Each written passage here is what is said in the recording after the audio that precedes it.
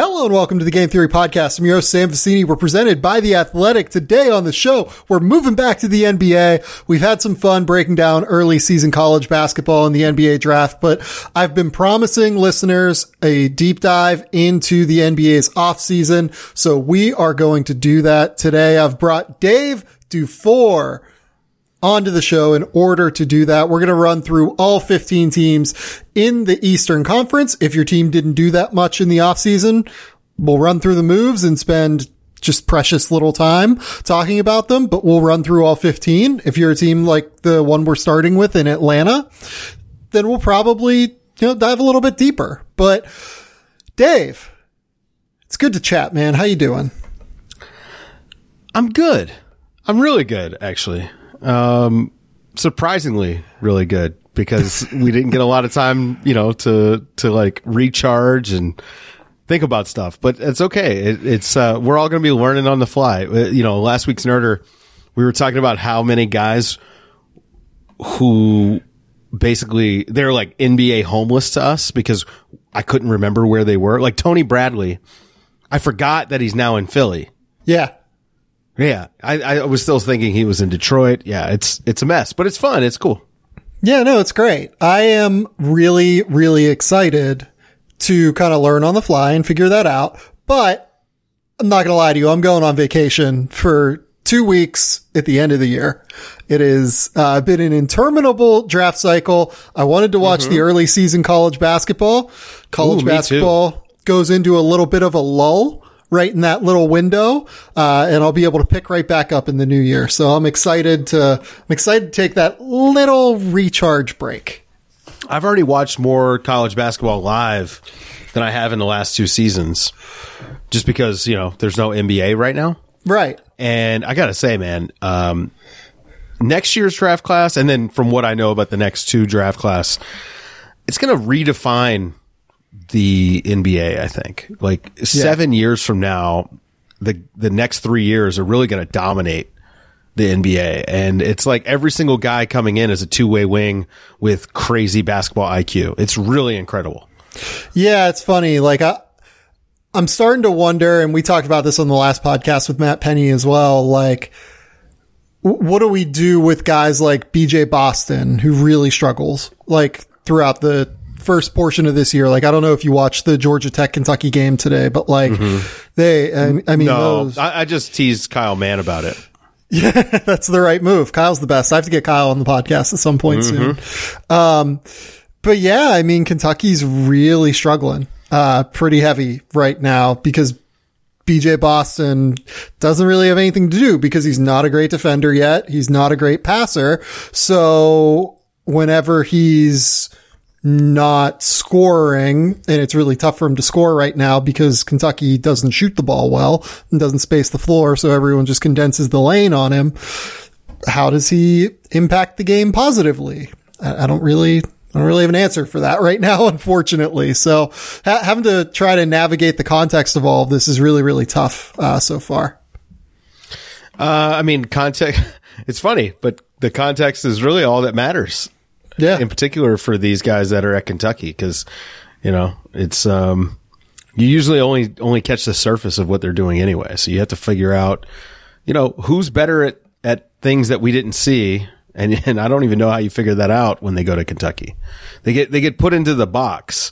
Yeah. And that box is, that's how they're going to play. So I don't know. What do you think about BJ Boston? Is he going to come around, or is this like just a bad fit? Like, I think both of those things are true. I think it isn't a great fit for BJ, but I do think he'll come around. He's not this bad. Like he's not, there have been times where he's been like a little bit unplayable at Kentucky so far, just because again, if he's not scoring and they're not spacing the floor for him to drive and he's not defending and he's not passing, what does he do out there that's valuable? Right. So I think that he's going to improve upon that for sure. But look, like there's a chance that he's not quite as good as what we thought at the end of the day. Like that is a realistic outcome. There's always a chance.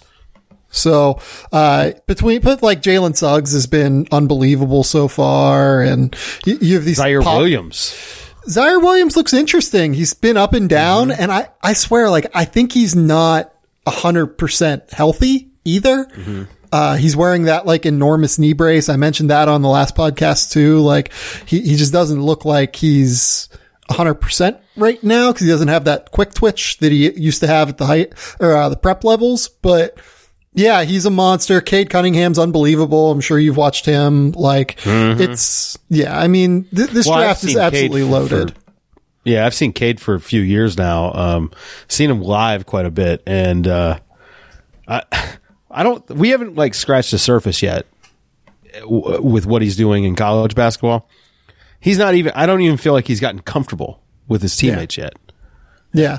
No, I totally agree. And that team around him might not be very good either, but he is so good that he just very clearly lifts them, with everything that he does. That Oakland game, like, that was like a relatively tight game throughout the entire first half. And then in the final 10 minutes, I mean, it was just game over. He dropped 18, 8 and 4 in that game and was just, he's ridiculous. Cade Cunningham is so good. Yeah. Hot take. Cade Cunningham's a monster. But we are here to talk about the NBA's offseason. We're going to run through all 15 Eastern Conference teams. We're going to do it in alphabetical order. Hang on a second. We're going to talk about the Cleveland Cavaliers. Just briefly. We don't have to. I'm going to list what they did. Our good, intrepid editor on the NBA side, Rob Peterson, who is just the best, put together a list of all of the moves that happened this NBA offseason. So we're going to run through the moves, maybe give a very quick fire take, and that'll be it, on the Cleveland Cavaliers. So I like Cleveland. I think they're going to be okay.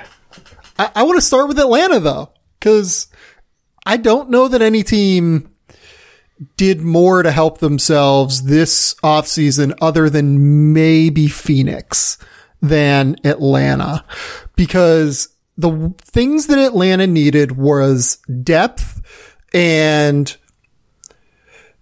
defensive identity, as well as just veteran leadership for this roster, and veteran leaders who can actually play a role and aren't just like taking up minutes on the court, at the expense of younger guys who might already be better than they are. Right. So Atlanta this offseason, they drafted Onyeka Okongwu and Skylar Mays. They part with Jeff Teague and Treveon Graham and Vince Carter. They signed Danilo Gallinari to a 3-year, $61.5 million contract. That deal has a partial guarantee on the third year. So really it's about 2 years, $40 million. They signed Rajon Rondo to a 2-year, $15 million deal. They signed Chris Dunn to a 2-year, $10 million deal, second-year player option. They signed Solomon Hill to a non-guarantee. They traded Dwayne Dedmon for Tony Snell, essentially, because they then waived Kyrie Thomas, who was also a part of that deal. And then the big one was they signed Bogdan Bogdanovic to a 4-year, $72 million offer sheet, and the Kings decided not to match. So all in all, what was your impression of the Atlanta Hawks offseason? I mean, I think it was good. You know, they got better players, and that's always a good thing, especially when you have as many young, talented guys as they have. I think bringing in people to help them learn how to win in the NBA matters. Now, do you necessarily want it to be Bogdan Bogdanovic from the Kings or, Danilo Gallinari? Like, while those pieces fit, I don't know if those guys are great guys to get you to the next level. Rajon Rondo is interesting as a mentor for Trae Young, but not, actually think not in the way most people would assume. Whatever they do this season has to be about teaching Trae Young how to play basketball with teammates. And when Atlanta goes out and gets guys who are actually talented now, not guys who are talented but figuring out how to play, but guys who have gotten it done in the NBA. I think you're sending a message to Trae Young that, hey, listen, there are 4 other people on the court with you at one time. You should get them involved a little bit, and not just the Russell Westbrook style, I'm going to pound the ball and I'm going to find you and you're going to shoot when you catch it. Trae Young, I I will contend that his passing is his best skill. I agree with you. We're on that. not, and we're not seeing that used to its fullest because it's predictable. I think you get him off the ball a little bit, and this isn't to say you're going to take him off the ball completely, because certainly you wouldn't do that. But a little bit, and I'm not comparing the two as players, but I do think that Trae Young would do himself a service by finding his inner Steph Curry as an off-ball player. Setting screens for his teammates will wind up getting him open, running off of screens, and being able to make the pass, after you catch the ball instead of just taking the shot. These sorts of things, like, that's winning basketball. And I think that the Hawks front office has sent a message to Trae. Hey, listen, we think we can win. We think we can win with you. Here are players that are going to make you better, but now it's up to you to do the rest. And I hope to see that. I mean, he's playing with a lot of good players. They've got talent. Now, they're not going to be a top 4 or 5, maybe not even a 6 seed in the East, because they're not going to defend it all.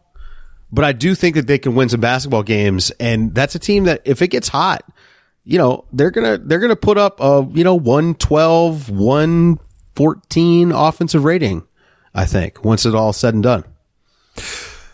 Yeah, I totally agree with you. I worry about the defense, and I mean, I'm not worried about the defense, and neither are they. That's the thing, right? Like, there's not going to be any defense. Like, let's just go ahead and throw that out right now. Like, the defense is going to be non-existent. So, yes, that's accurate. What I will say is that they have shored up the center position defensively with Clint Capella and Onyeka Okongwu. Capella's still not played for them, obviously, so he's going to be an addition as opposed to, a guy that was acquired at the deadline and played at the end of last year, right? So, him and Okongwu, I think, are legitimately positive defenders. I think Okongwu will be a positive defender, maybe not at the highest level of his ceiling, which I think at some point is all defense team defender, but he will at some point be a great defender. Early on, I think he'll be a good defender. Cam Reddish was a really good defender last year. DeAndre Hunter was a really good defender last year. Or, I guess I would say DeAndre was a solid defender for a rookie last year, is maybe the way to put it. That is more accurate.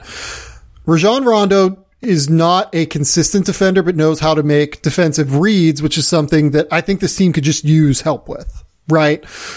Having Chris Dunn is one of the elite level guard defenders in the NBA. I think you can make a case he is the best perimeter defender of all guards in the NBA. So I don't know, man. Like, I think they have a chance to at least be like if they're 20th in the league defensively, that's fine. And I think they have a chance to do that. Because I think they'll be a top 10 offense, maybe top 8, because they're going to score. And I think overlooked in the whole Bogdanovich signing and, all the drama attached to that is the fact that you're adding a very capable secondary playmaker next to Trae. Yep. That's a big deal. Like, Bogdan is very good as a side pick and roll guy. Obviously, we know he can shoot off the dribble a little bit. He's a good passer. All of these things are going to be important for maximizing Trae Young. I think Trae, this guy was 29 and 10 last year? 10 yeah, something like that. Yeah. Yeah. Okay. So he might do 29 and 10 more efficiently this year just because he's got options. I don't know that he'll drop 29 again this year because I don't think he's going to have to. Like, Danilo Gallinari is going to average. No. Hold on. Now let's be realistic though. Trae Young is going to score somewhere between 27 and 31 points a game. He's just going to, the shots are going to come. Yeah, that's probably true. We know it's probably. Yeah. I mean, there are a lot more mouths to feed now, though. Like Gallinari, but there's only here. one mouth. Yeah. The main mouth is Trae Young. That's number one. Yeah, I get. Remember, Gallinari is going to get paid $20 million to come off the bench. Yeah, according to the Atlanta Hawks. Yeah, and how much concern do you have with the overlap of Danilo Gallinari and John Collins, especially John Collins in a season where he may or may not get an extension? We're very unclear on how that is going to go down over the course of the next, I guess, 2 weeks. He has 2 weeks to sign an extension. I'm very unclear on how this entire thing goes. It's going to be fascinating to me to see where John Collins kind of fits into this whole mix. I think John Collins is really good. When I heard they were signing Gallinari, which was, I think about 3 days before free agency opened up, maybe 4. My assumption was they had a deal worked out and they were going to move John Collins somewhere. I am as confused as you are by the Gallinari signing because of John Collins. So I wouldn't say odd. I'm confused maybe by it for what it's worth. I would not say I'm confused by it for what it's worth. Like, I think it's a good move for a team that desperately needed depth if they're comfortable bringing Gallinari off the bench. I just don't know if that's going to be tenable long term. Right. I mean, if you want to win basketball games, no. I agree. I think Gallinari right now is the better player. And I like John Collins. I think John Collins got a lot of talent. There's not a lot of dudes his age that have been as productive as him. A lot of that might be fool's gold, but at the same time, he's actually put the numbers up. So, I'm not sure exactly how to extrapolate that. What does that look like if he's not on an awful team where he's able to just, put up junk stats, if they're junk stats? I do think that it's likely that they move him. You don't spend all this money and then sign that guy to the contract that he should be getting, which is, maybe not a max, but it's going to be close to a max. Yeah, it's going to be like $400, I would imagine, maybe $490 or something like that. It could be, man. It could be more than that. It could be. It really could be. The thing that throws me off with it is drafting Onyeka Okongwu and signing Gallinari. If you did one of those two things, it makes a little bit more sense to me, I guess, to keep John Collins around and to plan to keep John Collins around. Doing both threw me off a little bit. And here's the thing too. John Collins is one of the best pick and roll bigs in the NBA. He is turned into a total force in those settings. He can pick and pop now and knock down threes. He can pick and pop to drive. He can pick and short roll. He can obviously roll all the way to the basket and be a lob threat for Trae Young. But whenever you sign or whenever you draft Onyeka Okongwu, who's going to have to play in pick and roll, and whenever you trade for Clint Capella, who his only value is being a vertical floor spacer in the pick and roll, it limits the opportunities that you have to play John Collins in the setting where he is best. So I wonder if it's been kind of a long-term strategy over the course of the last year since they traded for Clint Capella to try to find and evaluate the marketplace for John Collins and build just a different looking roster around him in Trae Young. I don't know. It's possible. Again, they went out and they got talent, and that's great. I commend it. I'm confused as to what they're doing long term, because they're putting guys ahead on the depth chart of a lot of dudes that they drafted pretty high, including guys that they traded up to draft. So it is an interesting move for a team that I think was probably only about 2 years away from making the playoffs anyway. Maybe even one, because it's the East. It just, feels a little rushed. I still like it because it's a team spending money trying to win. That's great. We all should encourage that. I'm not sure what it means long term for guys like Hunter and Reddish and Herter, even as much as Collins. Yeah, the Bogdanovic signing with Kevin Herter also on the roster is really interesting to me because they do have very direct overlap. Kevin Herter is a guy that likes to play side pick and roll and is a guy that can come off of screens in the same way that Bogdan can. So I'm fascinated by that as well to see how that situation plays out. But the big thing that they did was they went out and got secondary ball handlers. They went out and got talent across the wings, and they went out and shored up the center position.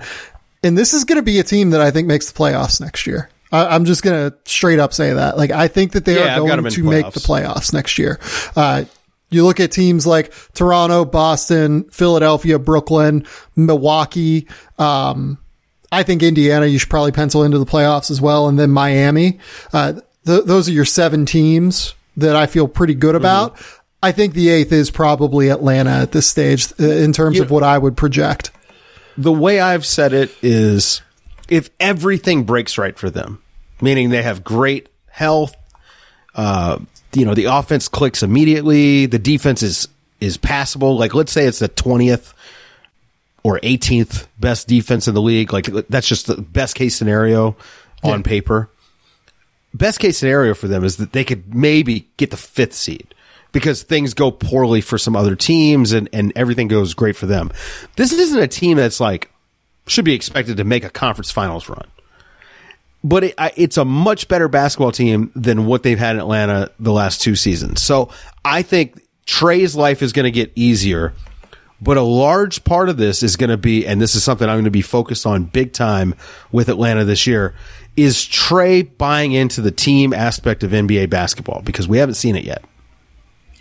Now, to defend him, though, he hasn't had talent around him, and now he actually does. So I want to see if what we saw at Oklahoma and what we've seen so far in Atlanta is what Trae Young is, or if there's more to the story.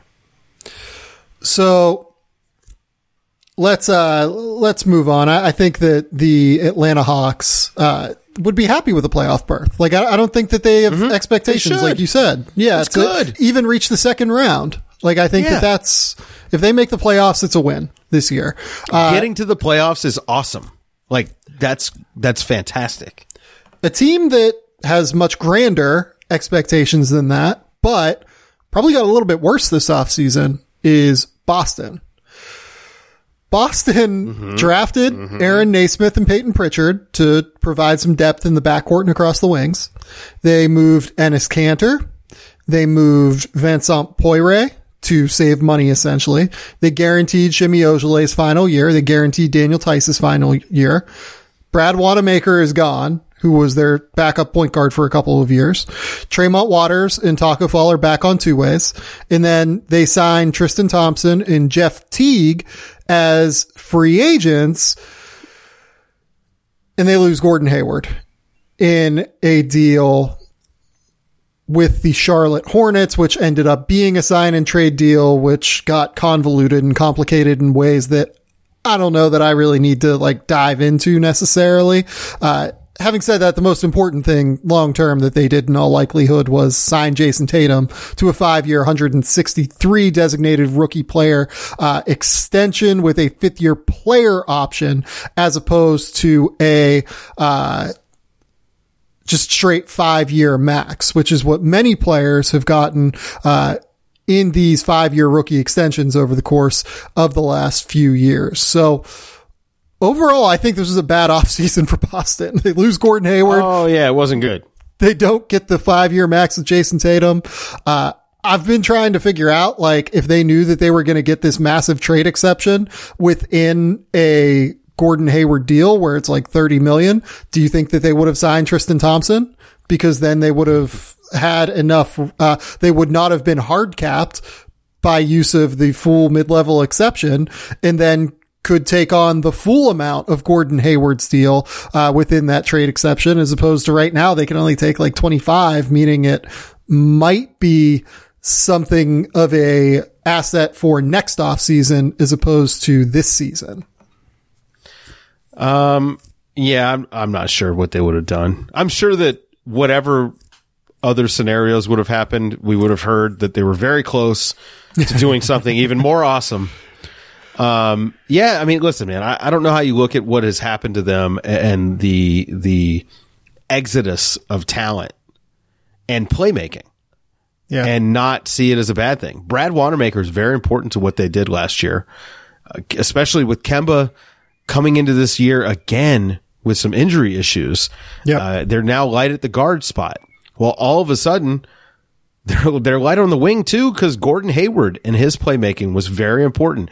I know people are going to be very focused on the injury stuff, and he certainly missed a lot of time.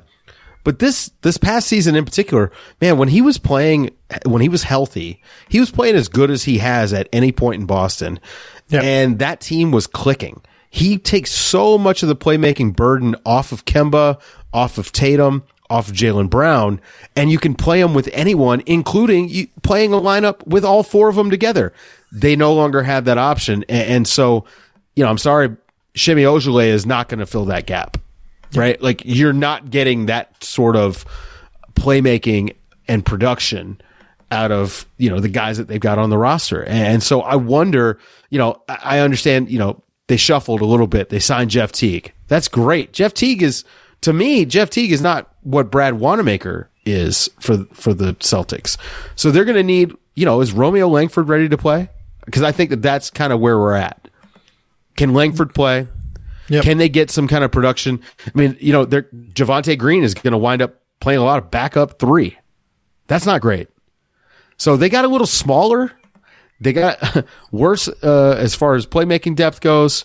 And I think defensively they're hurt as well because Wanamaker coming off the bench, he enabled you to maintain a baseline level of defense that I just don't know if any of these other guys can pull off.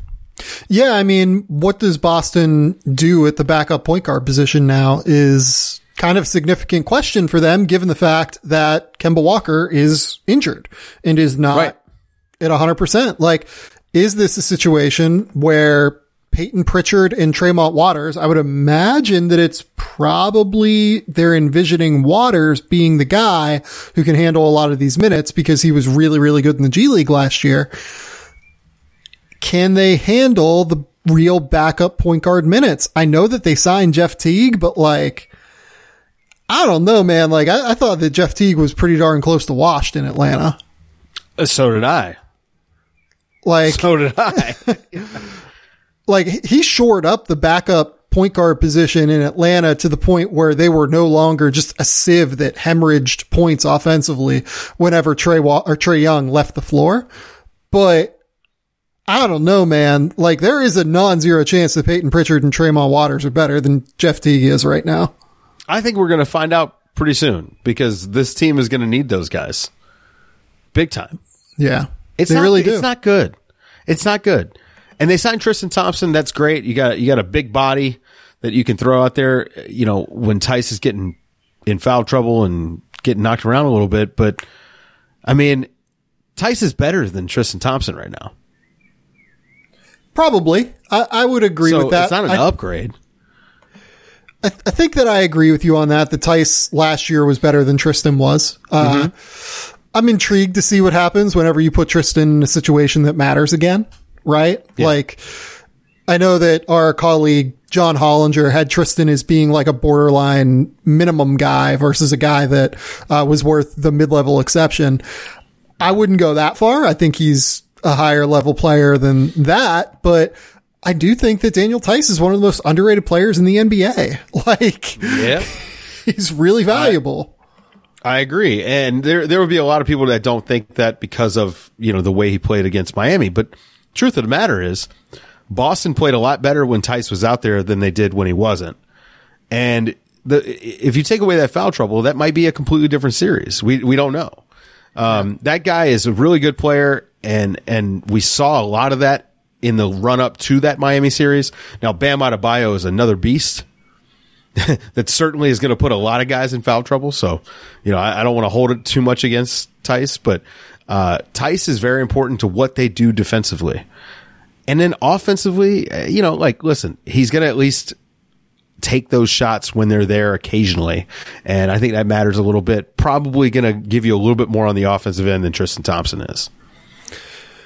I think that's probably right, especially in the perimeter passing game as well. I think that that's the most important thing, is that Thompson has never really been a passer. And this is, again, a team that's going to need some playmaking because they can rely on Jason Tatum to make plays and they can rely on Jaylen Brown to make plays. And those guys have improved a little bit as passers, but in Marcus Smart can make the occasional high level read. But this is an offense that, especially if Kemba is out, has a chance to get very stagnant very quickly, I think. And that's a concern.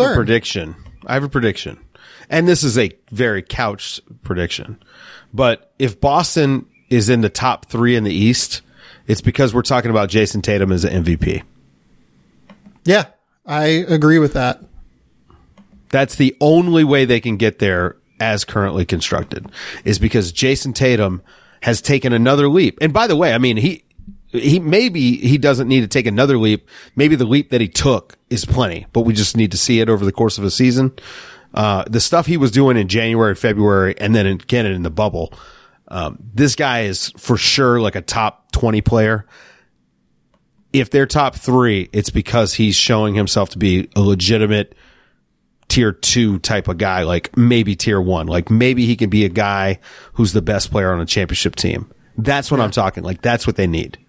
Yeah, that is what they need at this stage, because if I was Boston, I would not be trying to rush Kemba Walker back in the midst of a very condensed season, in the way that this has potential to be. So I'm interested to see what happens with Boston. There is a chance, I think, that they fall into that like 4-5 area as opposed to being a top 3 team in the East again.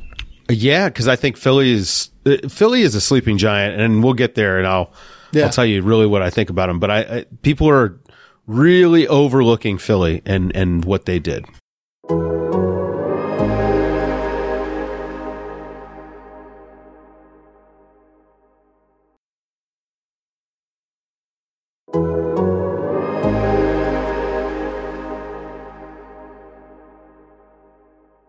Okay, let's go to Brooklyn. Brooklyn is not going to be a particularly deep dive here.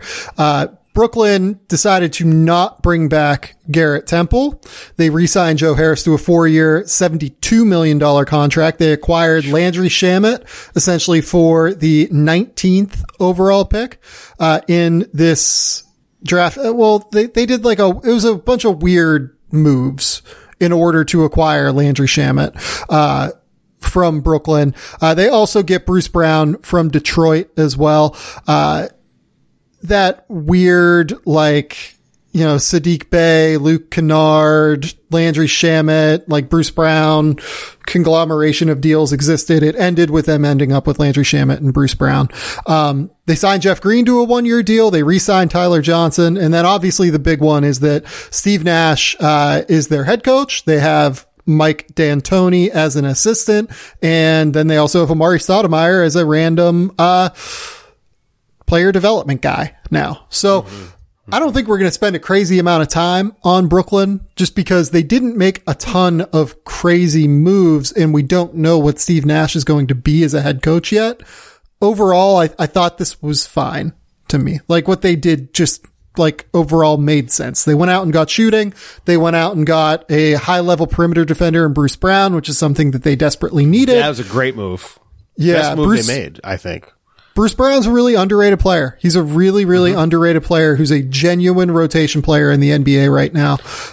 I think Detroit really messed up. Like, it was a great move for Brooklyn. Detroit really messed up by losing him. Like, those guys don't grow on trees, which is why a team like Brooklyn, who has championship aspirations, like, let's not mix this up. That's why they went out and got him. And Detroit just, yeah, sorry. Bringing Joe Harris back, mandatory. Like, that was fantastic. Yeah. Great move. Yeah, they had to do it. It was a smart move. This team, like, how it fits together is going to be interesting. Like, so much of it just depends on things that we don't know with Kevin Durant and his recovery from an Achilles injury, how long Kyrie Irving can stay healthy for. What are their additional moves? Because I think that this team, as they seem to realize, given the fact that they're, in the market to attempt to acquire James Harden, this team is not complete yet. I don't think. I don't think that they are at the point where they know exactly what they're going to be long term. So until we know that, like, it's kind of hard for me to say anything other than, they'll probably be a top 6 team in the East next year, depending on what Kevin Durant and Kyrie Irving look like. They could be a top 2 team or they could be a top 6 team. Yeah, I think that's consensus. I think I agree with that. I think the defense is going to be really bad.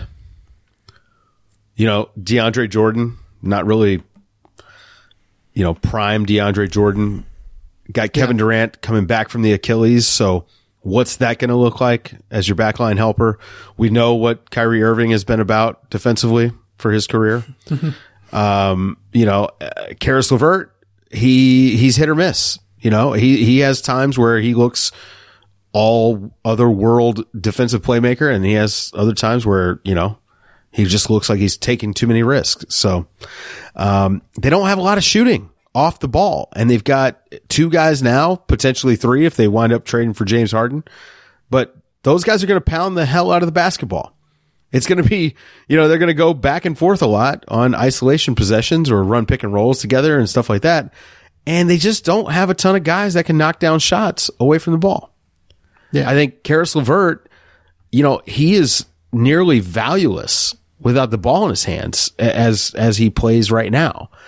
Spencer Dinwiddie, not great off the ball.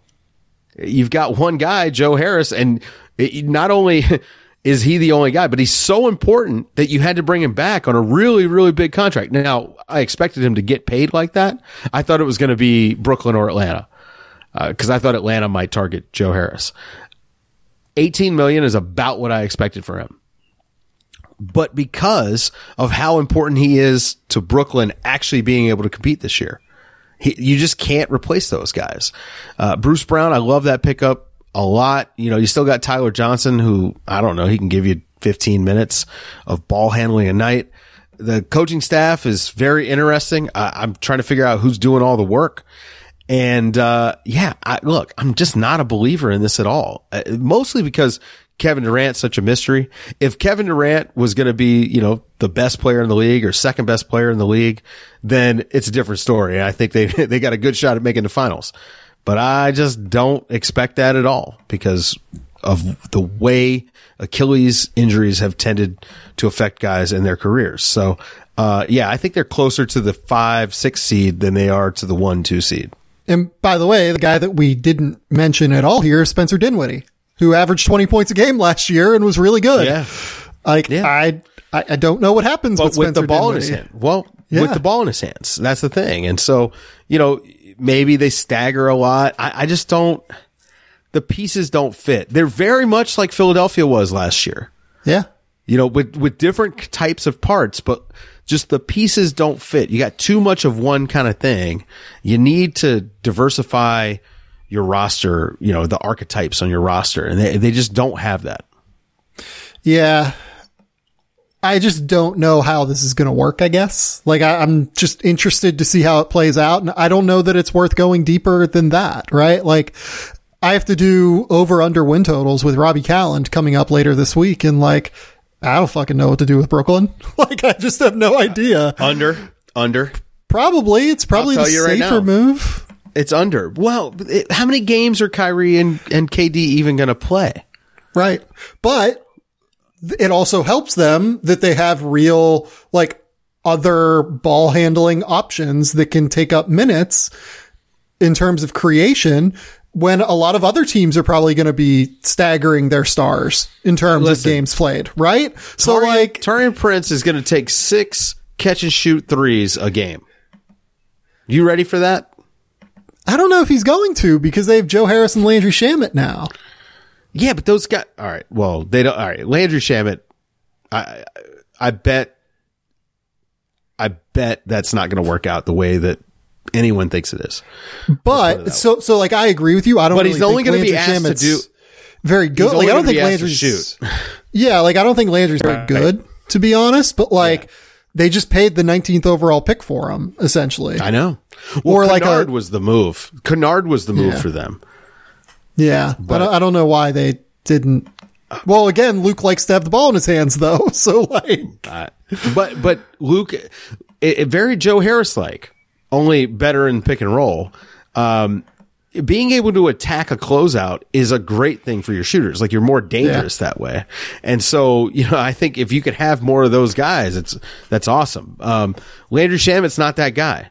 I guess the bright side is they'll just be happy if he just catches and shoots the ball.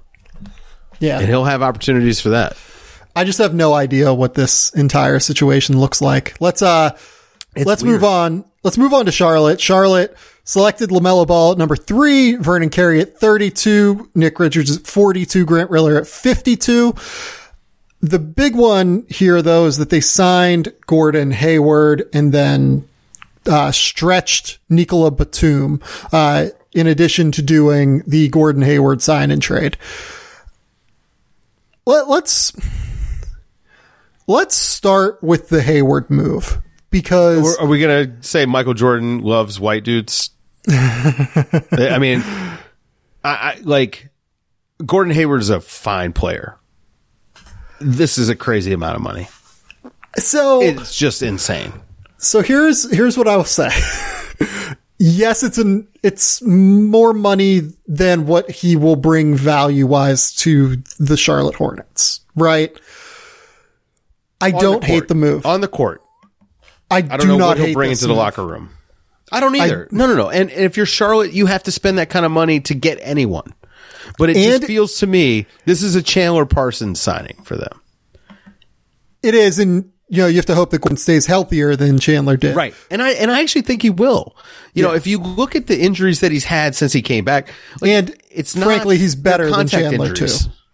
Oh, way better. Way better. Yeah. And I think that having him as a playmaker out there with Devontae and LaMelo, like, that's a good thing. Like, that's a great thing. He can play 3 and 4. Like, You've got a guy who knows how to win basketball games. Like, he's been to the playoffs. Like, there are a lot of good things there. So I'm with you. But you signed him to $30 million contract, and you waived Batum and stretched Batum. So $39 to $40 million a year for Gordon Hayward is just so much money. And even when you're Charlotte and you're not spending that money on anybody anyway, because you're not getting those free agent interviews, that still can wind up. I mean, look, they hated the Batum deal for all these years, and then they went out. And yes, Gordon is a better player than Batum ever was. And yes, he's more proven. But they basically went out and signed another Batum deal for a guy who is for sure on his way into his decline. It's befuddling. I do totally understand what you're saying, and I don't even disagree with a lot of it necessarily. The problem with the Batum deal, though, was that they compounded it with the Cody Zeller deal and the Bismack Biyombo deal, right? Right. This cap sheet, other than Gordon Hayward now, is totally cool. Is pretty clean. Like, they have Terry Rozier on an $18 million a year deal next year, and then he is out. They're going to have to make a decision on re-signing Miles Bridges in the summer of 2022. They have cap space for the summer of 2021 if they want it. Like, they've got Devontae Graham coming up. And they can't really sign, like, if Devontae takes an extension this year, which I think is like a reasonable potential outcome, like, that deal can't be more than, I want to say, like $12 million a year in terms of average annual value, $13 million a year. It's not a lot. Yeah. So, like, I'm not really, like, I'm okay with this because their cap sheet's clean. He really helps them. Like, getting a secondary ball handler for LaMelo Ball and for Devontae Graham is enormous. He fits exceptionally well with PJ Washington. He fits really well potentially with Miles Bridges. Like, listen, he's a guy that really rounds it out. He can play the 4 next to PJ Washington at the 5. Right? Like, he gives them that sort of versatility. Yeah. I like the, like, honestly, I think I like the signing. Like, I'm not even. No, I do too. Separate the basketball from the financial part, which I try to do as much as possible, because these guys are, they're basketball players first. Like, the contract is, that stuff we'll talk about when we talk about team construction, and that will make me question the deal just, looking big picture. But on the court, they got the guy that they really needed. They needed another playmaker. They needed an adult playmaker. You know what I mean? They needed a guy who's not going to be nervous in weird situations. Remember, like, people forget that Devontae Graham's pretty young too. Yep. Now, Terry Rozier is going to play quite a bit, I think, coming off the bench. But it's going to be Devontae, LaMelo, and Gordon Hayward. Those are going to be your 3 primary playmakers. And I just got to say, having a guy you can give the ball to that has been there before and done stuff, that matters quite a bit. Yeah, no, I totally agree with that as well. That's why I'm kind of in on it. Now, the argument against it is that they're probably not a playoff team this year. Like, if you look at their point differential last year, they were in over their head a little bit in terms of having won, what did they win last year? They won 23 games. 23 and 42. Like, yeah, they were probably not the 9th to 10th best team in the Eastern Conference last year. No. Having said that, like, they got way better, and I think that this is a smart developmental move. If you're fine with tanking, you really hate the signing. And see, I don't really like tanking. And I know that it's the smart thing to do, but like, I'm not running an NBA team, so I can advocate for basketball purity if I want to, right? I don't have to think in those terms. So I'm able to say, hey, I respect that they're not trying to tank. Now, to contradict myself immediately, the next 3 seasons are when you want to tank. So, I worry that they've shot themselves in the foot a little bit to immediately add more, ammunition to their war chest from an asset perspective. But in particular, getting a good wing, which we're going to get the next few years in the draft, to go with PJ and LaMelo and potentially Devontae, even though I don't think he's necessarily like a long-term, Charlotte's getting to the playoffs because of Devontae Graham type piece. But you're missing out on those opportunities because you're now fighting for like not even mediocrity. You're really fighting for below mediocrity. Like I say that the Spurs are right now addicted to the 11 seed. Well, Charlotte has too, because they really want that 8 seed, but they're not good enough for that. They're an 11th seed at best. But are the lottery odds flat enough now to where there's just a case for going for it? I mean, they were the 8th highest odds to get the number 1 or number 3 overall pick, and they moved up this year. Like, yeah, I mean, with how flat they are now, it's happening more. Yeah, like, I don't know, man. Like, I am very comfortable with what they did. I am very, very comfortable. That they're gonna be better than awful, because even though they're gonna not make the playoffs, they still have good enough lottery odds that it's fine. Yeah, I think so. Like, I think that they are, like, they're what, probably still worse than Washington, probably still worse than Atlanta. Well, Russell Westbrook was really the move for them, because then I probably think they're at least making the play-in games. Yeah, but I don't really want Russell Westbrook if I have LaMelo Ball. Like, I think that if they would have ended up with James Wiseman, they probably would have traded for Russell Westbrook. I think that probably would have happened. Oh, yeah. Well, and they loved Wiseman, right? That's the impression that I've gotten throughout the draft process, is that they really like James Wiseman. I think a lot of teams liked Wiseman. I like Wiseman. That's Wiseman's accurate. gonna be good. And I had Wiseman at number 2. I had LaMelo Ball at number 1, though, so I think that the Hornets ended up in a good spot here. I'm excited. Look, PJ and LaMelo are going to be fun, man. Yeah. Could not agree more. So the next team here will be the Chicago Bulls. This one will actually be very quick. Fire Jim Boylan. They signed Billy Donovan. They draft Pat Williams and Marko Simonovic. Simonovic is going to be a stash. Devon Dotson's a 2-way deal for them, who will probably actually play, to be honest. Yeah, good. What a great signing.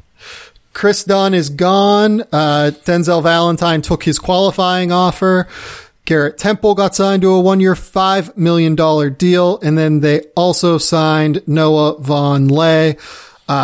Look, this team's going to be better because Billy Donovan is just a lot better than Jim Boylan as a coach.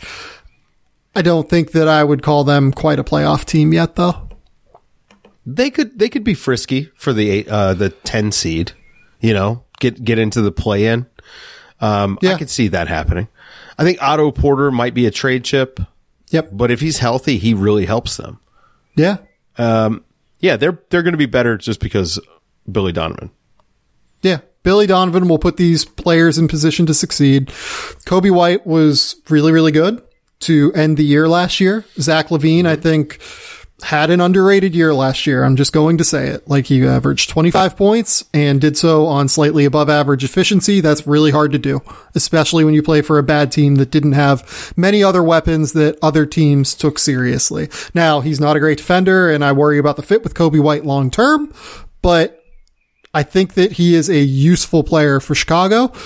Lauri Markkanen and Wendell Carter will figure out a way to play together, hopefully. And Tomas Satoransky is still a useful guy. So I'm very intrigued by how the Chicago Bulls end up kind of coalescing under Billy Donovan versus how it worked terribly under Jim Boylan. But they didn't really do anything this offseason that was notable in the grand scheme of things. Yeah, they didn't rock the boat too much. I think that's smart. Yeah. You know, it just, like, see what you've got. Wendell Carter Jr. just feels completely untapped. We've seen nothing out of him. Lowry's been injured, but they're still so young. I think that patience is a good thing. This is great. Yeah. See what you got, and then you've got options. Cleveland Cavaliers next. Andre Drummond opted into that $29 million player option. They drafted Isaac Okoro. They traded for JaVale McGee and a second-round pick for Jordan Bell and Alfonso McKinney. They re-signed Matthew Dellavedova. They signed Damian Dotson to a 2-year, $4 million deal. I want to say, like, did some sort of funky deal where, like, there was some sort of removal of protections on Milwaukee's first rounder at some point that they're owed. They got Rajon Tucker. They signed Charles Matthews, and they signed Lamar Stevens. Again, just a very nothing burger of an offseason for Cleveland. This team is bad. They are not going to be very good this year. I think that this might be the worst team in the NBA is where I'm at. Sure. Yeah, I'm with you. I do love Isaac Okoro for them, and Kevin Porter Jr. was a very bright spot for them. Actually, as a matter of fact, Colin Sexton too.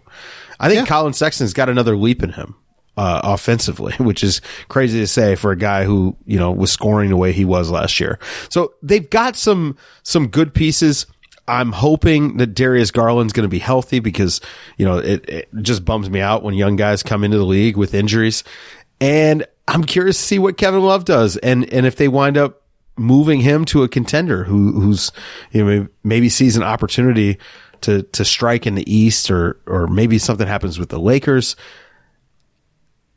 They're going to be really bad. They might be the worst team in the league, but they at least have a reason for me to turn them on and watch, and that's a good thing.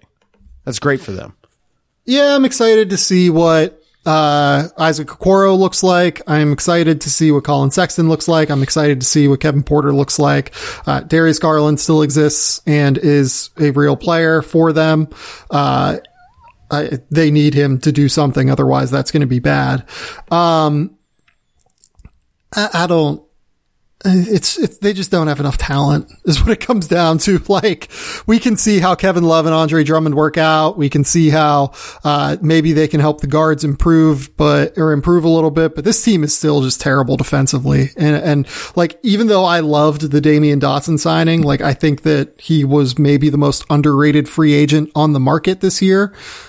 It's just not going to do it. It's not going to cut it for them, I don't think. Yeah, no, it's not going to be good. Yeah. Let's go to Detroit. Whew, here we go. Traded Bruce Brown to Brooklyn. They did a sign-in trade with Houston, if I remember correctly, like involving Christian Wood. They traded Luke Kennard and 4 second-round picks for the 19th overall pick and Rodney Magruder, if I remember correctly. Let's see here. I have the list up now. They just tried to get rid of every guy that had been drafted by the Pistons except for Sekou Doumbouya in the last few years. And that was it. It was just like, we got to get rid of these guys. We got to clean house. Yeah. They traded for Tony Bradley and then traded Tony Bradley to Philadelphia for Zaire Smith, only to waive and stretch Zaire Smith. They drafted Killian Hayes, Isaiah Stewart, Sadiq Bey, and Saban Lee. They acquired Dwayne Dedman for Tony Snell and Kyrie Thomas. They waived Dedman and stretched him, if I remember correctly. Yep. They traded Trevor Ariza and got DeLon Wright in a deal. They signed Jahlil Okafor to a 2-year veteran minimum contract. They signed Josh Jackson to a 2-year deal. They signed Mason Plumlee to a 3-year, $25 million deal, which, oh boy. Jeremy Grant to a 3-year, $60 million deal. They signed Wayne Ellington to a 1-year vet minimum, and they brought over Davidas Servidis, from, where was he? I want to say he was in Lithuania. I remember looking at his numbers last year and watching a brief amount of tape and thinking that he was probably not an NBA player. He barely played. Yeah. In like the second division in Lithuania. Yeah. Yeah. It's weird not move. None of this is great. Let's just Who's his agent? Who is Servidis's agent? Give me a second here. I can look that up. We don't actually need to know. It's better if we just don't answer that and I just let that question hang in the air, because that's the kind of move that was. I mean, it's just so weird. Yeah, it's Michael Tellem at CAA. Okay. Well, Detroit had a very interesting week and a half. Yeah, and by the way, I thought they drafted well. I thought the draft was great for them, but they signed LiAngelo Ball. Yeah, I don't know what that's about either. Are they going to trade for Lonzo? Because maybe that feels like they're trying to telegraph something. You know what I mean? Like, it was just so out of left field. LiAngelo Ball, like, is not an NBA player. Is he a G leaguer? I don't even know. I'm unconvinced that he's a G League caliber player. Yeah. So that signing makes no. I don't know. Do we cuss on an athletic podcast? I cuss on this podcast all the time. Okay. I've dropped like 3 F-bombs Makes no fucking already. sense. It makes no fucking sense. It makes no sense at all. I don't know what is happening there, and none of it is long term. Like, there's the bright side of this.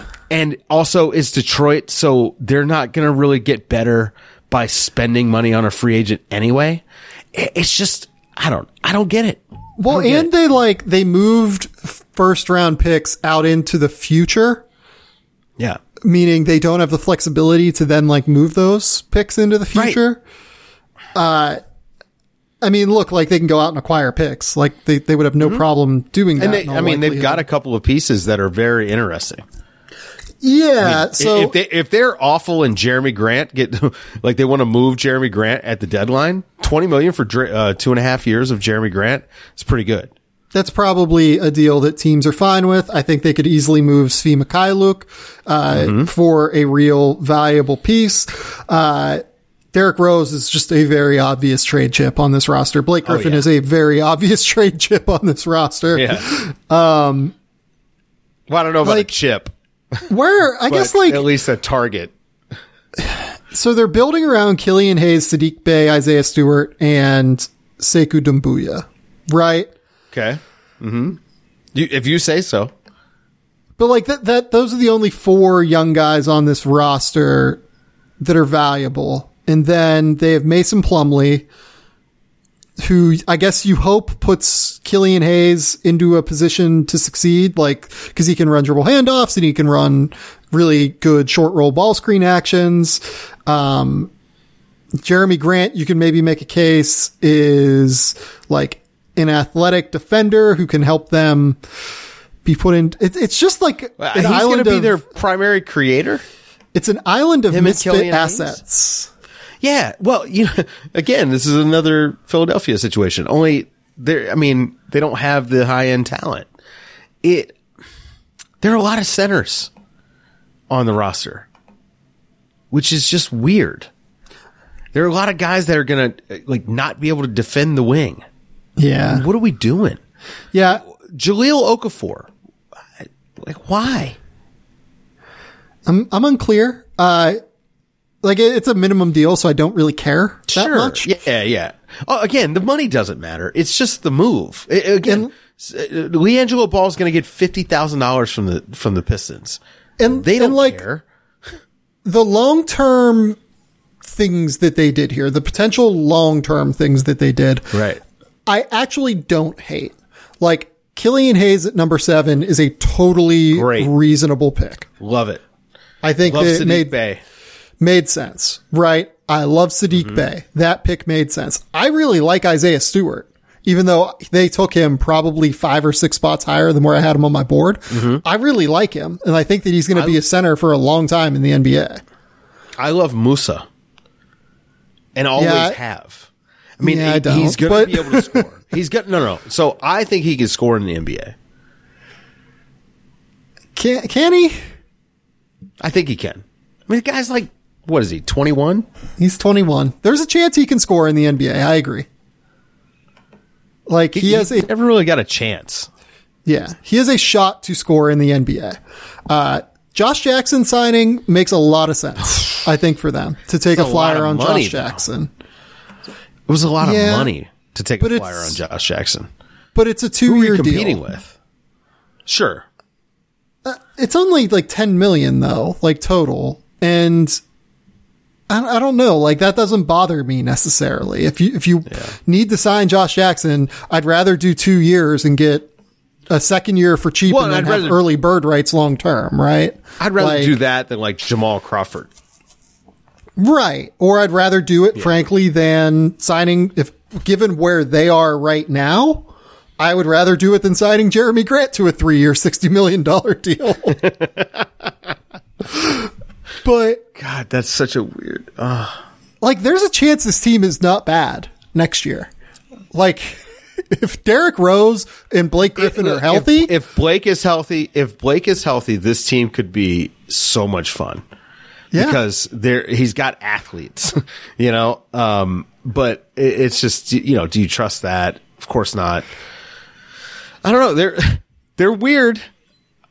I will watch them because they are weird. Oh, there's a chance that you watch them like 3 times and decide, oh God, this team is unwatchable. Oh, sure. But also they're weird. Yeah. And I love Sekou Doumbouya. Does he play though? Because you have Jeremy Grant now though, who does the same things. I think you play them together. That's your 3 and 4. Yeah, but is Sekou better than Josh Jackson right now? It doesn't matter. He's definitely not better than Svi right now. No, but I think you just play them together. Yeah, that could be fun. At least, It's going to be awful. Is he better than Sadiq Bey? Like, probably not, given the fact that he's like 2 years younger. Is Jeremy Grant better than Sadiq Bey? Maybe. I think he is, but I think he is. But not for 3 years, 60 million. Right. So I don't know, man. It's a bizarre roster. Listen, I'm really smiling about it because it's going to be very weird. It could be awesome. Not awesome like they're going to make a playoff run or something like that, but it could be like very scrappy. Yeah. It could be fun to watch at least. Okay, let's go to the next team up, which is the Indiana Pacers. Fire Nate McMillan, hire Nate Bjorkgren. They only had 1 draft pick. It was to select Cassius Winston at 54. They re-signed Justin Holiday to 3 years, $18 million, which is a deal that I actually really like for them. They re-signed Jakar Sampson to a veteran minimum deal. They traded TJ Leaf in a second for Jalen LeCue. And I think that's it in terms of the relevant things that they did. So they're essentially just running this thing back. I would imagine that they win something in the ballpark of 40 games and are in the 5 to 8 seed range in the Eastern Conference. Where are you on the Indiana Pacers? About with you. That sounds about right. I'm not expecting him to be much different. I don't know what Victor Oladipo has left, you know? Yeah. Not left as far as like his career's over, but is he ever going to get back to that 6 months of all-star basketball we saw? Yeah. I'm thinking not. We've seen way less of that before then, obviously, and then since then. And even before he had the injury, it wasn't like he was, doing that same level. So, I'm guessing not. but with that being said, even without him last year, this was a pretty good basketball team. Still got Miles Turner. I think that when you have a coach who, I don't want to disparage Nate McMillan here because I do think he's a good basketball coach, but let's say he eschews modern offensive principles very often. We saw in the bubble what happens when this team actually lets it fly, and they can do that. TJ Warren in particular can catch fire and potentially win you a playoff series. I think he's that kind of a scorer. So they have some offensive weapons. I think they might see a slight uptick in offense just because you get rid of the Nate factor. But I don't think their defense is going to be as good either. Well, first and foremost, can you remember any time a team has gone from one Nate to another Nate as a coach? Oh, now that is hilarious because there's not a lot of Coach Nates out there. Yeah. Next up is Nate Duncan. Yeah. Coach Nate Duncan. God. That'd be hilarious. Get Nate and Danny to coach a charity basketball game against each other. I'd like to see that. That's a great idea. I think that there's a chance this team's really good offensively this year. Last year, as you kind of alluded to, they were 19th in offensive efficiency, while not playing a very aesthetically pleasing brand of basketball is maybe the way to put it, right? Yeah. If they can figure out how to play modern basketball, and I think that they will under Bjorkgren, this team has real offensive upside. Malcolm Brogdon and Victor Oladipo are really good guards. They did not play in the bubble with Domantas Sabonis. Domantas Sabonis is one of the best offensive centers in the NBA.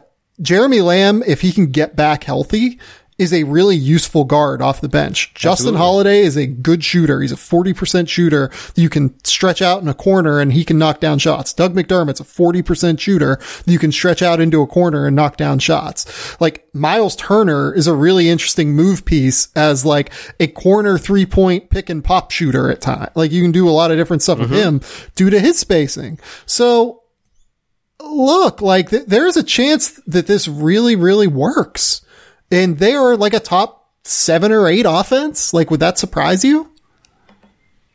7 or 8 would surprise me, but if you said top 12, that wouldn't, because I do think they've got a little bit more to them. In the bubble, they were letting it fly. I think they were shooting 5 or 6 more threes per game, which is pretty significant. And, a lot of that you can attribute potentially to Sabonis not being there. And so everyone kind of bumped up, and you had TJ Warren playing a lot of the 4. And there is something to that. And I wonder how much of that we're going to see in the regular season this year. But clearly they had a little bit more 3-point volume in them, and they benefited from it quite a bit. So I would like to see it. I mean, I think if they could keep their defensive principles from the last few seasons, it's tough to do when you change coaches. But if they can do that and see an uptick and get into that, 14 to 12 range in offensive rating, they're really doing something then.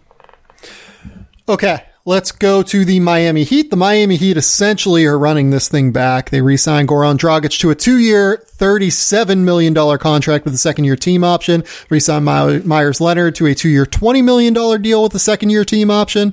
Re-signed Udonis Haslem to a 1-year, $2.6 million vet minimum deal.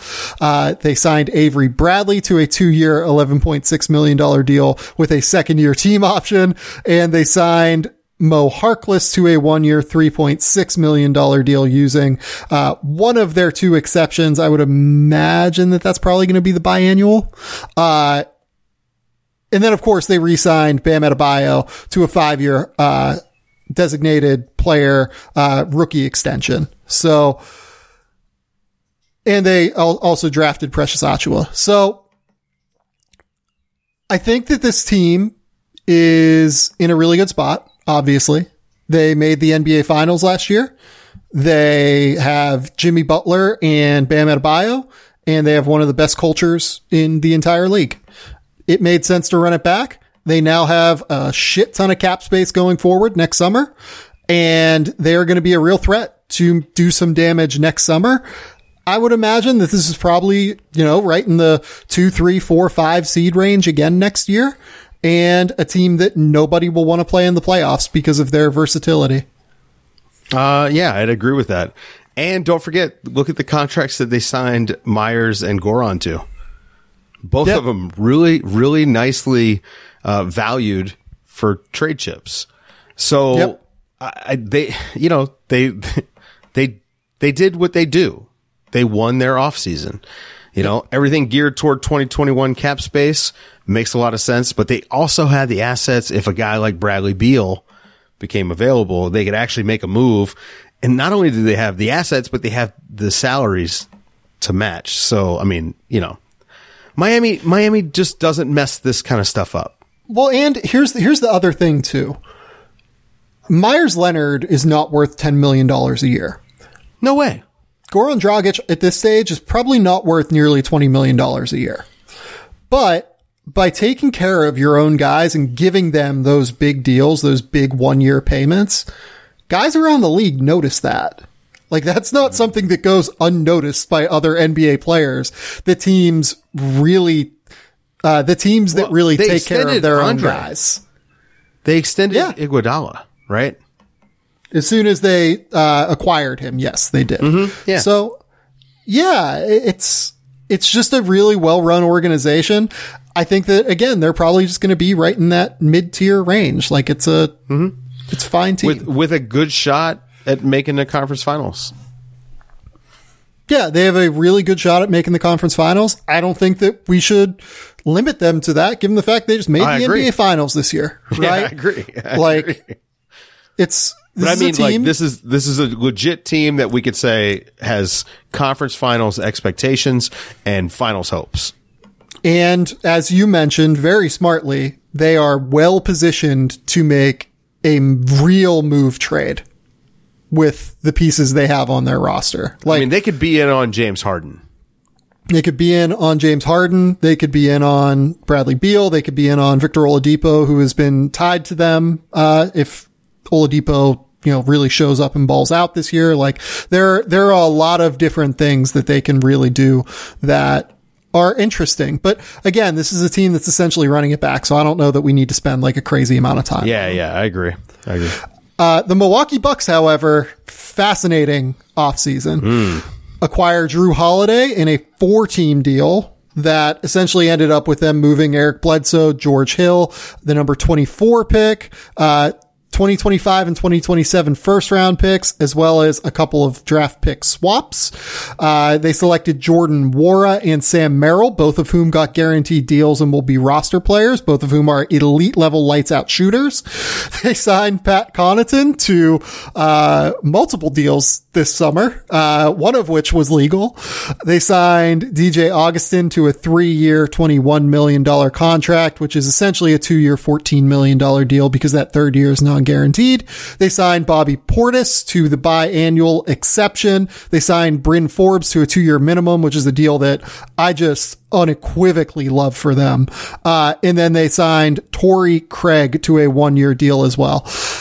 I kind of like this offseason quite a bit, even though they lose Wes Matthews and lose a couple of, other pieces like Kyle Korver and Ersan Ilyasova and guys that have been there, for a little while. And George Hill was not a nothing burger piece, but nope. I really don't think that there's an enormous difference between Bryn Forbes and George Hill. I'm just going to straight up say it.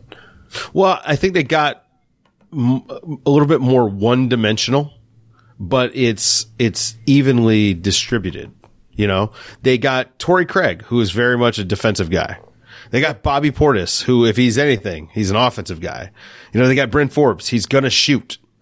I just think that maybe that works out for them, because those guys are probably better in that one specialty. So you will construct your lineups to sort of protect you a bit. So maybe that makes them better. I don't know. I love the DJ Augustin signing. Obviously love getting Drew Holiday. We don't have to go all day on that, but DJ Augustin gives them a lot of options because he can play next to Drew as another playmaker. But he is going to competently run your bench. He's not going to turn the ball over. He's going to score if you're not getting points on your bench. Like that was probably the best signing that they made. Aside from, if you can sign Pat Connaughton twice, you might as well. So I think that the combination of DJ Augustine and Bryn Forbes is better than George Hill. I will say that. Like, you can play both of those guys with Drew Holiday. They both give you two very different looks, two very different things that you can bring to the table with them. Obviously getting rid of Eric Bledsoe and bringing in Drew Holiday is the enormous move here, though. Drew Holiday, brings everything that Eric Bledsoe brings to the table defensively while being a bit bigger and being able to handle matchups up the lineup a little bit more, which thus makes you a bit more switchable if Mike Budenholzer is ever willing to go with a more switchable scheme. And then additionally, he's just a much better shot maker and a much better distributor than Eric Bledsoe is. He's just so much better, offensively as a whole than what Eric Bledsoe brings to the table, and brings them another genuine shot creator next to Chris Middleton and Giannis. Yeah. Big deal. So absolutely the perfect move that they needed to make. They gave up a crazy amount to do it, but if Giannis signs that Supermax, it's all worth it. Torrey Craig was a really useful rotation player for Denver. I thought that move made sense. Bobby Portis, I'm a little bit ambivalent on, but he does fit the scheme really well in terms of you're always going to drop him and he can really knock down shots from three. He's kind of a like for like player with Brook Lopez, except without Brook's defense. Just in terms of scheme, I mean. So look, do I think that this team is like considerably better in the regular season than what they were this year? I don't necessarily, but I do think that they're a team that is going to be more dangerous come playoff time, which is ultimately all that matters. Yeah, sounds about right. All right, let's move forward here with the New York Knicks. The New York Knicks did not really do much. They signed Alec Burks to a 1-year, $6 million deal. They signed Nerlens Noel to a 1-year, $5 million deal. They brought back Elfrid Payton on a 1-year, $5 million deal. They brought Austin Rivers in on a 3-year, $10 million deal. And then they also acquired Jacob Evans, Omari Spellman, a 2nd-round pick, and a convoluted set of moves. And then on top of it, they also drafted Obi Toppin and Emmanuel Quickley. I think that quiet was the right play for the New York Knicks. Let's maybe just say that. This is the only team that's going to be applauded for doing nothing. And as a matter of fact, they didn't do nothing. They actually just made a bunch of little small moves, picked up 2nd-round picks. I mean, this is the kind of stuff that they could have been doing all along and just wouldn't. And so a great start for the new front office. I like Obi Toppin a lot. I actually think Obi Toppin is a bit underrated. I think as a team defender, he may wind up being pretty good. It's gonna take the right scheme. He just so happens to have a very good defensive coach. I think we might see a little bit more out of Obi Toppin than people are expecting. And if he plays with Mitchell Robinson, that's quite a bit of athleticism out there. So I'm really excited about that. I want to see another year of Frank Ntilikina. I think that Tibbs is probably going to like him, and I think we're going to get a lot of them. But that being said, nice, quiet offseason for the Knicks is a good thing. With Toppin and Mitchell, what worries me is that kind of a similar thing to what we talked about with Atlanta earlier, where both of those guys are pick and roll bigs. Obi Toppin is the much more versatile pick and roll big. But if you don't put Mitchell Robinson as the pick and roll big, you're essentially putting him into the dunker spot, and thus just having a big man that's constantly there, because teams are always going to guard Mitchell with their center, right? So right. I'm dubious of the offensive fit, but I also think that early in Obi's career, you're going to need a defensive anchor like Mitchell has potential to be next to him. Mm-hmm. So I don't know what to do with them. To be honest. Play them. Just play them. Yeah, true. Just play them at the end of the day. I mean, really, that's the thing. And I think for the Knicks, you're going to be bad. You might as well be fun. And you've got a good coach. Yeah. Let him coach them and see what these guys could possibly be. I just think, being conservative about it stinks. And look, nobody wants Obi Toppin to feel like he can just walk into the NBA and get minutes, but he needs to play. None of this thing where you're going to go like sign Taj Gibson to come play over Obi Toppin. Like, just don't do that, and everybody will be happy. Yeah, I'm going to be interested to see what they do at the point guard position too. Elfrid Payton was like not terrible for them last year. No. Like, it's just kind of worth noting that. They got too Frank many guys, Ntilikina, yeah, obviously exists. Dennis Smith Jr. is still on this roster. And then RJ Barrett, I think, is probably going to play some lead at some point this year. Well, he should be their lead guard right now, I think, offensively. So, it to me, anything that you do that takes the ball out of his hands is a mistake. Ntilikina can play next to RJ totally fine and guard ones. Like, I think that's a good starting backcourt for them, as a matter of fact, but I doubt we're going to see a ton of that early. I think you're right. Elfrid Payton's probably going to play a lot. They signed Austin Rivers. He's going to play. I start worrying about minutes for Dennis Smith Jr., as a matter of fact. Let's go to Orlando. Another pretty quick one here. They didn't really do a crazy amount this offseason. They drafted Cole Anthony to try and shore up the point guard spot. And Cole can probably play a little bit with Markelle Fultz. So I think that that's a reasonable draft pick. I probably would have gone a couple other directions, but nonetheless, re-signed Gary Clark to a 2-year, $4 million deal, re-signed James Ennis, re-signed Michael Carter-Williams, brought in Dwayne Bacon, signed Kareem Mane and Jordan Bone. They finally brought, Chuma Okeke onto the roster after he was stashed last year, despite being the number 16 overall pick. And they signed Devin Kennedy, Robert Franks, and John Teskey to exhibit 10 deals. I'm still just very skeptical on what Orlando's like plan is right now. So it's hard for me to get excited about this. I mean, it just still feels like they're collecting pieces, but also trying to make the playoffs. The John Isaac injury obviously stinks because you don't know what this team is going to be. Mo Bamba may not be 100%, if you've read the news on him recently. I liked the Cole Anthony draft pick. I think that they got good value on that. If Cole Anthony turns into the guy that we kind of thought he might be 2 and 3 years ago, that could be really interesting playing next to Fultz. I don't know. I'm with you. I'm kind of a little bit confused. A lot of this it's boom bust thinking. John Isaac wasn't John Isaac when they drafted him. Looks amazing. That's a great pick for them. But Mo Bamba, we haven't seen that same growth. So I think that, when you look at the gambles that they're taking, how many of them are paying off? It's a crapshoot. I mean, that's kind of how the NBA works, but they certainly don't seem to be putting pieces together that necessarily fit on paper. Yeah, I'm not real excited about this team. This is maybe the team I will watch less of than any other team in the NBA this year. I'm just kind of like over the Evan Fournier, like Nikola Vucevic 2-man game that they run all the time.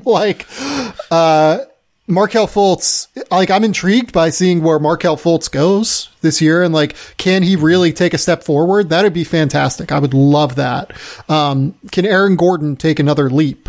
Aaron Gordon is still only 25 years old and just turned 25. So there are interesting things to see here. And a big part of the bet is that Steve Clifford is absolutely one of the 10 best coaches in the NBA. But I don't know. I'm not excited by anything that this team really does right now. I mean, it just feels like when you look at the roster, it's like, oh yeah, that guy's a couple years away. That guy's a couple years away. That guy's a couple years away. Ooh, how come that guy isn't better? You know what I mean? It's a lot of that. Nobody's ready right now. Right. Okay. The Philadelphia 76ers, which I think you've been waiting for. Oh, yes. Doc Rivers is the new head coach. Daryl Morey is the new president of basketball operations.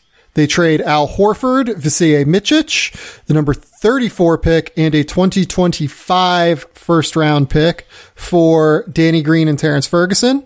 They move Josh Richardson and the number 36 pick for Seth Curry. They trade Zaire Smith for Tony Bradley. They draft Tyrese Maxey. They draft Isaiah Joe. They draft Paul Reed. They signed Dwight Howard to man the backup center spot. They signed Justin Anderson to a partial guaranteed deal. They signed Ryan Brokoff to a non-guaranteed deal. They signed Dakota Mathias to a two-way deal. Where is this roster right now? Because I actually kind of love it. I think that they're going to be the second best team in the East. Ooh. They're Big good. call. Well, they were already good, and now they make sense. You know, Ben Simmons and Joel Embiid have been good in spite of an ill-fitting roster. Yeah. And when they're healthy and defending, those guys are elite. I mean, like all NBA defense elite, like defensive player of the year candidate elite. Yep. They got Seth Curry. Fantastic for them because all of the stuff he's bad at, those two guys can cover for. And he does so much of the stuff that they need. I loved the Maxey pick. Oh my gosh, man. They now are a basketball team that makes sense. You know who else is going to benefit from all these moves? We think a lot about Ben and we think a lot about Joel, but Tobias Harris is going to benefit as much as any of those guys. Doc Rivers showed Tobias how to actually be an effective NBA player, really used him as effectively as any coach he's ever had. And now there's other shooters. So Tobias might get some open looks. This is a basketball team that makes sense, has some elite defensive upside, and now has an offense to kind of match that. I think they're going to be very good. This is really a sleeper finals contender. I totally agree with you on that. The one thing that Seth Curry obviously does exceptionally well is spot up, relocate, run off of screens. Mm-hmm. The thing that Ben Simmons does better than just about anyone in the league, other than probably LeBron, is he creates three-pointers for his teammates. He is one of the absolute best kick-out passers in the NBA. Giving Joel Embiid more space to operate in the post is only going to make him a better post player.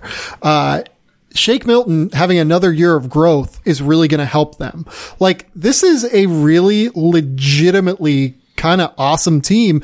And I know that you love Danny Green as much as I love Danny Green. Danny Green got kind of unfairly maligned a little bit, I thought, in the postseason because he wasn't always knocking down shots. He's always been like a bit of a streaky shooter. He still shot 34% from three in the playoffs. Right. Like he just missed some big ones. His thing is that he's always been a bit of a streaky shooter, but there have often been more good streaks than bad streaks. You know what I mean? Mm-hmm. But what he does defensively, think about what he does defensively. All right, now it's the Danny Green soapbox hour, and I actually didn't mention him on purpose because this is what happens when I talk about Danny Green. But think about what he did for the Lakers defensively and what he did for that elite Raptors defense defensively. As a wing helper, next to Ben Simmons and with Joel Embiid backing you up, the Sixers defense could be nasty. I mean, you've got Matisse Thybulle. Like, they've got some defensive lineups that they could run that would absolutely suffocate teams. And you know what the best thing possible to do for Matisse Thybulle is? Give him Danny Green to learn from for a year. There you go. Well, you can do that. You could say that about any player. Every player in the NBA could learn from Danny Green. Yeah. No, Danny Green is an awesome, awesome defender. They have actual depth on the perimeter now. The only thing that I think is missing is a legitimate half-court point guard. I still think that I would want a half-court point guard to play with Ben Simmons. Like, I'm worried about what happens when the game slows down in the playoffs and teams just sag off of Ben and ask him to make a play for himself and score. I don't know that he can do that yet, but I mean, we're gonna find out. They can do enough now in terms of different lineups that they can put around Ben that actually give them floor spacing. And the other thing is that this roster, they do have the pieces that could be tailor-made for a trade now. Like, they have Danny Green's expiring contract. They have Seth Curry at $8 million. Like, they it'll get tight, but like they have the pieces in terms of movable salary to get involved potentially in a Bradley Beal deal if that would be something that they would want to do. They also could get James Harden if they want to move Ben Simmons, if they feel like it's not working. Yeah. Yeah, because the Rockets are probably not going to do much better than getting a guarantee. Absolutely not doing better. Ben Simmons. No way. So, yeah, no, I'm fascinated by where Philly goes. I think that I agree with you. They will be a top 3 team for me in the East this year. I think they're going to be really, really good, even though I would still probably pick Miami over them in a playoff series right now. I think that Philly's probably going to be a little bit better in the regular season than they are, though. Mm-hmm. Well, the point guard creation next to Ben, that's going to be the question mark for them. Yeah. Okay, we're down to 2 final teams here. The Toronto Raptors. Stanley Johnson picked up his player option. They drafted Malachi Flynn and Jalen Harris. They re-signed Fred VanVleet to a 4-year, $85 million deal. They re-signed Chris Boucher to a 2-year, $13.5 million deal with that second year non-guaranteed. They signed Aaron Baines to a 2-year, $14 million deal with that second year non-guaranteed. Signed DeAndre Bembry to a 2-year deal with the second year non-guaranteed. They gave Alex Len a 1-year, $2 million deal. They lose Serge Ibaka and Marc Gasol. They waive DeJuan Hernandez, and then they kind of just sign some other end of roster filler. So essentially what we're talking about here is a team that is almost all on 1-year deals other than Pascal Siakam. Even OG Anunoby is still on a 1-year deal, even though he will be a restricted free agent that they assuredly bring back following Jeremy next Grant offseason. Contract. That Jeremy Grant contract, right? Like kind of set the stage. I think that we might see OG get like 17, 18. Oh, I would imagine that that's going to be the case. Look, this is still a good team. They still have the 3 leading, really, I think is it 3 or 4 leading scorers that they had last year? They have all 4 of their leading scorers from last year because Siakam, Kyle Lowry, Fred VanVleet, and Norman Powell are all back. OG Anunoby is back. Look, Aaron Baines is probably not much worse than what Marc Gasol is at this stage. I was going to say not that big of a downgrade, especially when you consider that Aaron Baines offensively is not going to record scratch. So like he's going to shoot the threes that Mark would sometimes shy away from. So I think, not a huge step back, as you're running down the roster. Yeah. Like it's pretty close. Yeah. So it feels like they lost more talent, I think, than they actually did. The surge loss is big though. It is a legitimate floor spacer who is also a legitimate rim protector. They don't have that. I mean, Boucher can do both, but he weighs 200 pounds. And I don't know if any team is, going to be really worried about Chris Boucher. Right. Baines does stretch the floor, but like, again, he's more of the Gasol type because he's just not as smooth of an athlete. He's not going to cover as much space as Ibaka did. So, I think that the Ibaka loss is big. It's not as big as Boston losing Hayward. Yeah. But it's pretty big. Like it might be 4 or 5 games big. Yeah, I would think that that's reasonable. I still think this team probably wins between 45 and 50 games though, just because the institutional knowledge of this roster and Kyle Lowry and Fred VanVleet's pairing in the backcourt with Pascal Siakam, it's probably going to be enough at the end of the day to have a top 10 offense and a top 10 defense. I think it's in play. Yeah. This is a team that finished 14th offensively and 2nd in defense last year. I mean, maybe I'm a little bit high on the offense. Maybe it'll be a top 15 offense again. Maybe it'll be a top 20 offense, but this will be like a really high level defense, I think, even without Serge Ibaka and Marc Gasol, because I just think that they have really good defensive coaches on that team that know exactly what they want to run. Yeah. Okay. Last team is actually in the news pretty heavily right now. in the Washington Wizards. Obviously, they draft Denny Avdia. They end up with Cassius Winston by the end of draft night. They sign Robin Lopez. They sign Anthony Gill. I know you're an Anthony Gill guy, right? Yeah, man. Love a shooter. Shooter, really smart positional defender. He is an NBA quality player. They re-signed Davis Bertans to a 5-year, $80 million deal. They signed Raul Neto. They, I believe, re-signed Garrison Matthews to his two-way. Cassius Winston is also on a two-way. They guaranteed Andrzej Pasechnik $350,000 for some reason. And then they went out and traded John Wall for Russell Westbrook. So, yeah. I think that they are in a better roster position than they were at the start of the offseason, because I think that Russell Westbrook is a better player than John Wall and is a more reliable asset for next season than John Wall. Mm-hmm. Yeah, he's going to play, and he's not going to blow up your locker room. And I think that the second one is just as important as the first one. He's going to play. He's going to get you to a certain baseline. Like, I don't think he was an all-NBA player last year, but he was an all-NBA. Like, he was voted all-NBA. He was in the running. I think that he had a spectacular, like January, February, and then, he got COVID and came back in the bubble and had, an injury issue as well as the conditioning stuff. And so many people are stuck on that last image that they forgot about the previous last image, pre-hiatus, where, it looked like he had sort of unlocked this new version of himself. Well, when you look at the Wizards roster, they actually kind of have pieces that could capitalize on that. I mean, Bradley Beal, we know what he does, but Davis Bertans would love to provide space for a guy like Russell Westbrook, because he's going to benefit from it. Thomas Bryant, that's a 40% three-point shooter, is a big. Pulling the big away from the rim is half the battle when you have Russell Westbrook on the court. I love this move for the Wizards. I think the Wizards got way better. Like, maybe playoff better. Like, maybe they're going to be the 8 or 7 seed.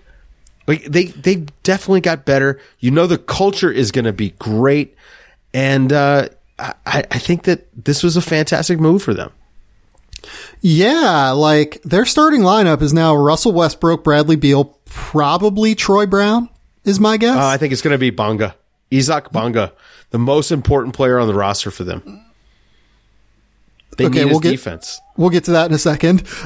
In general, I agree with you that Isaac Bonga is a very, very good defender. But then they also have Davis Bertans and Thomas Bryant. Yeah, the front court is not going to defend at all. The two guys that they're bringing off the bench, Denny Avdia and Rui Hachimura, also not going to defend at all right now, off the bat at least. So I have some concerns about how this defense looks. They still have Mo Wagner, who is a potential spacing threat at the center position. Basically, all of their centers and all of their bigs can at least shoot somewhat competently, other than Rui. And you have to hope that the jump shot is going to come for Rui. Otherwise, they drastically over-selected him at number 9. I think the mid-range for sure is going to be there, right? Like, he can knock down mid-range shots. The mid-range, yeah. Yeah, he'll hit mid-range shots, but is that enough to make him efficient enough? I don't really think it is necessarily. But yeah, like, they have secondary creators because Troy Brown and Denny Avdia can run at least a second unit, I think. Hey, and Isaac Bonga is also a very good passer. Don't underrate my guy as a passer. Okay, we're going to have to stop on the Isaac Bonga thing here for a second.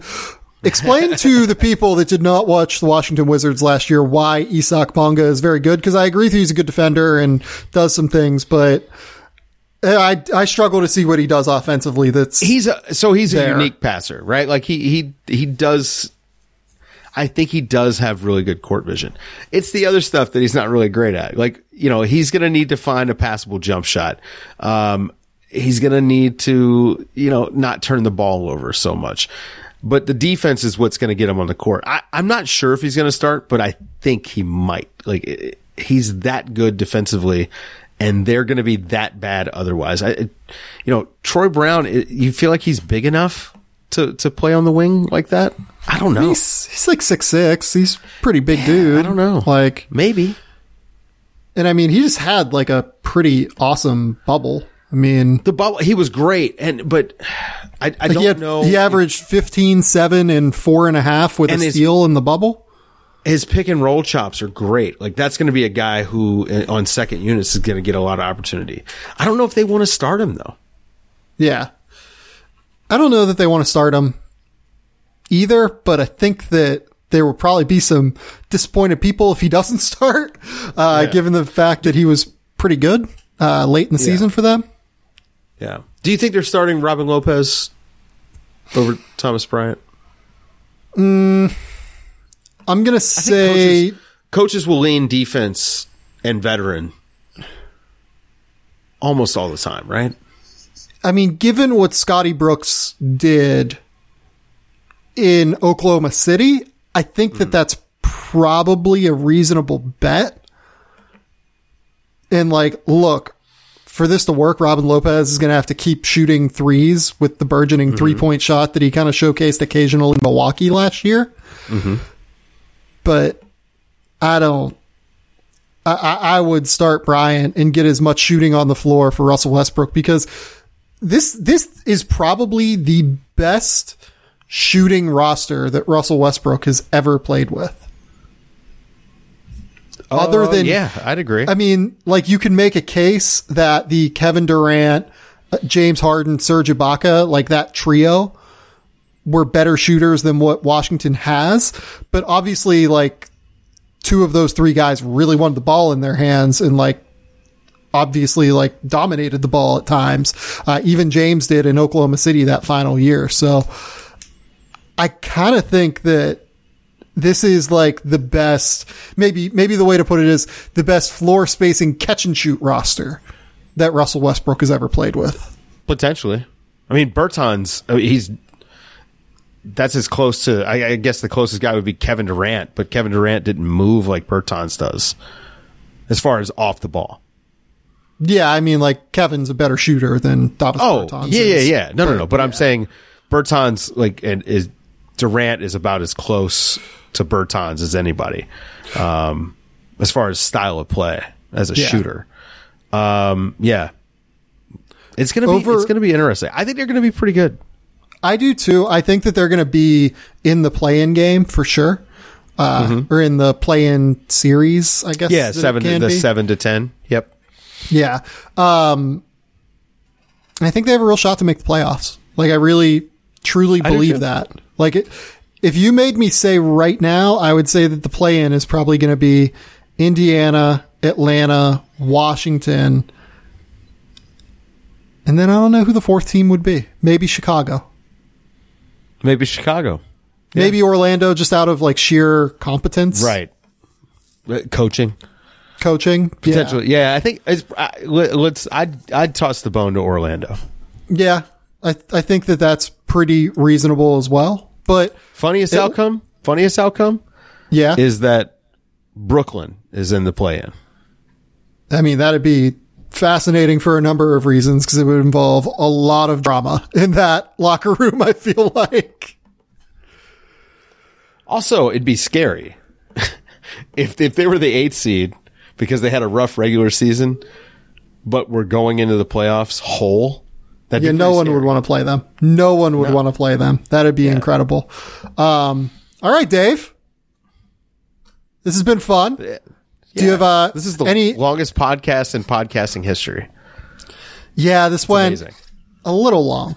Well, this is what we do. We do this every year when we do the previews. We always go way longer than we intend to, but, you know, it's all about the friends we made along the way. That's true. I was hoping for like an hour 20. It probably went an hour 40, unfortunately. Yeah, that's good. Dave, do you have any other stray thoughts? Any other stray takes you need to get out there into the world? No, not really. I mean, I think that this season is going to be, it's important. It's an important season for the NBA going forward. There are a lot of norms that are going to be set going forward based on this season. I think load management is going to be a huge one. I think that the travel stuff is going to be really big. I don't think players are ever going to want to go back to traveling the way they did. And we may start seeing baseball-like series the way that they're doing right now. I mean, I think that a lot of stuff is going to change based on what we're going to see over the course of the next 6 to 8 months. There are already things media-wise that I think will never be the same. Access is probably going to change quite a bit, but I'm curious to see how the ins and outs of the league are going to change over the course of the next 8 months. It's going to be really, really fun to watch, Dave. Tell the people what you've got coming up on the Athletic NBA show, on Nerder, on all of the myriad podcasts that you participate in for the Athletic. Look, we've got the same thing everybody has come to expect, right? Like, we're going to be thoughtful and we're going to try to think about things with our unique perspective and try to be fair. And that's what we've been doing. That's what we're going to do. And it's going to be fun. So, go definitely check out the Athletic NBA show. You want to talk about a stacked lineup? Good grief. I don't even know how I'm on that show. Makes no sense. Tell the people what day Nerder is. Nerder drops on Friday. We do Buds, and that drops on Monday. Tuesday's Tampering with Sam Amick. On Wednesday is Hoops Adjacent with Big Waz and David Aldridge. And then on Thursday is Marcus Thompson and Ethan Strauss with Point of Contention. Just a ridiculous murderer's row of talent. It's insane. It's nuts. You guys cap it off every week on Friday with a great show with Seth Partnow and Mo Dakhil. Yeah, we like to give you something that you can listen to again over the weekend because, I think it's important to re-listen to Nerder at least, once, but twice, because look, if you're not taking notes on that show, you're going to miss stuff. That's what we do. Dave, this has been super fun. This has been the Game Theory podcast. Go ahead. Hang on. Before you close, just so people know what happened. As we're closing, Tim McMahon from ESPN tweets, James Harden did not return to Houston for his anticipated individual workout Sunday evening, but told the Rockets he will report soon. So everything that we said about Brooklyn and Philadelphia might go out the window because maybe there's going to be a trade. I think that's more about James being like, it'd be absolutely insane. It'd be absolutely insane if they made a trade. James Harden right now is the embodiment of the Eric Bledsoe "I don't want to be here" tweet. I love it. Oh man, I think I threw out the idea that it's so much nicer to just have the front office and the coach and the owner have to take the heat from the media for a couple of days. That he just he's like, all right, I'll show up in a few days after everyone takes the heat off of me. Oh, man. Tillman for Tito. Sell the team, please. For the love of God. Oh, man. That's been Dave Dufour. This is Sam Vecini. We'll be back later this week with the second half of this podcast, the Western Conference off-season breakdown. And then the following two shows are going to be NBA win total over-unders, the yearly podcast I do with Robbie Callan. So get ready to get your money out and start gambling responsibly, of course. But until next time, we will talk soon. Bye.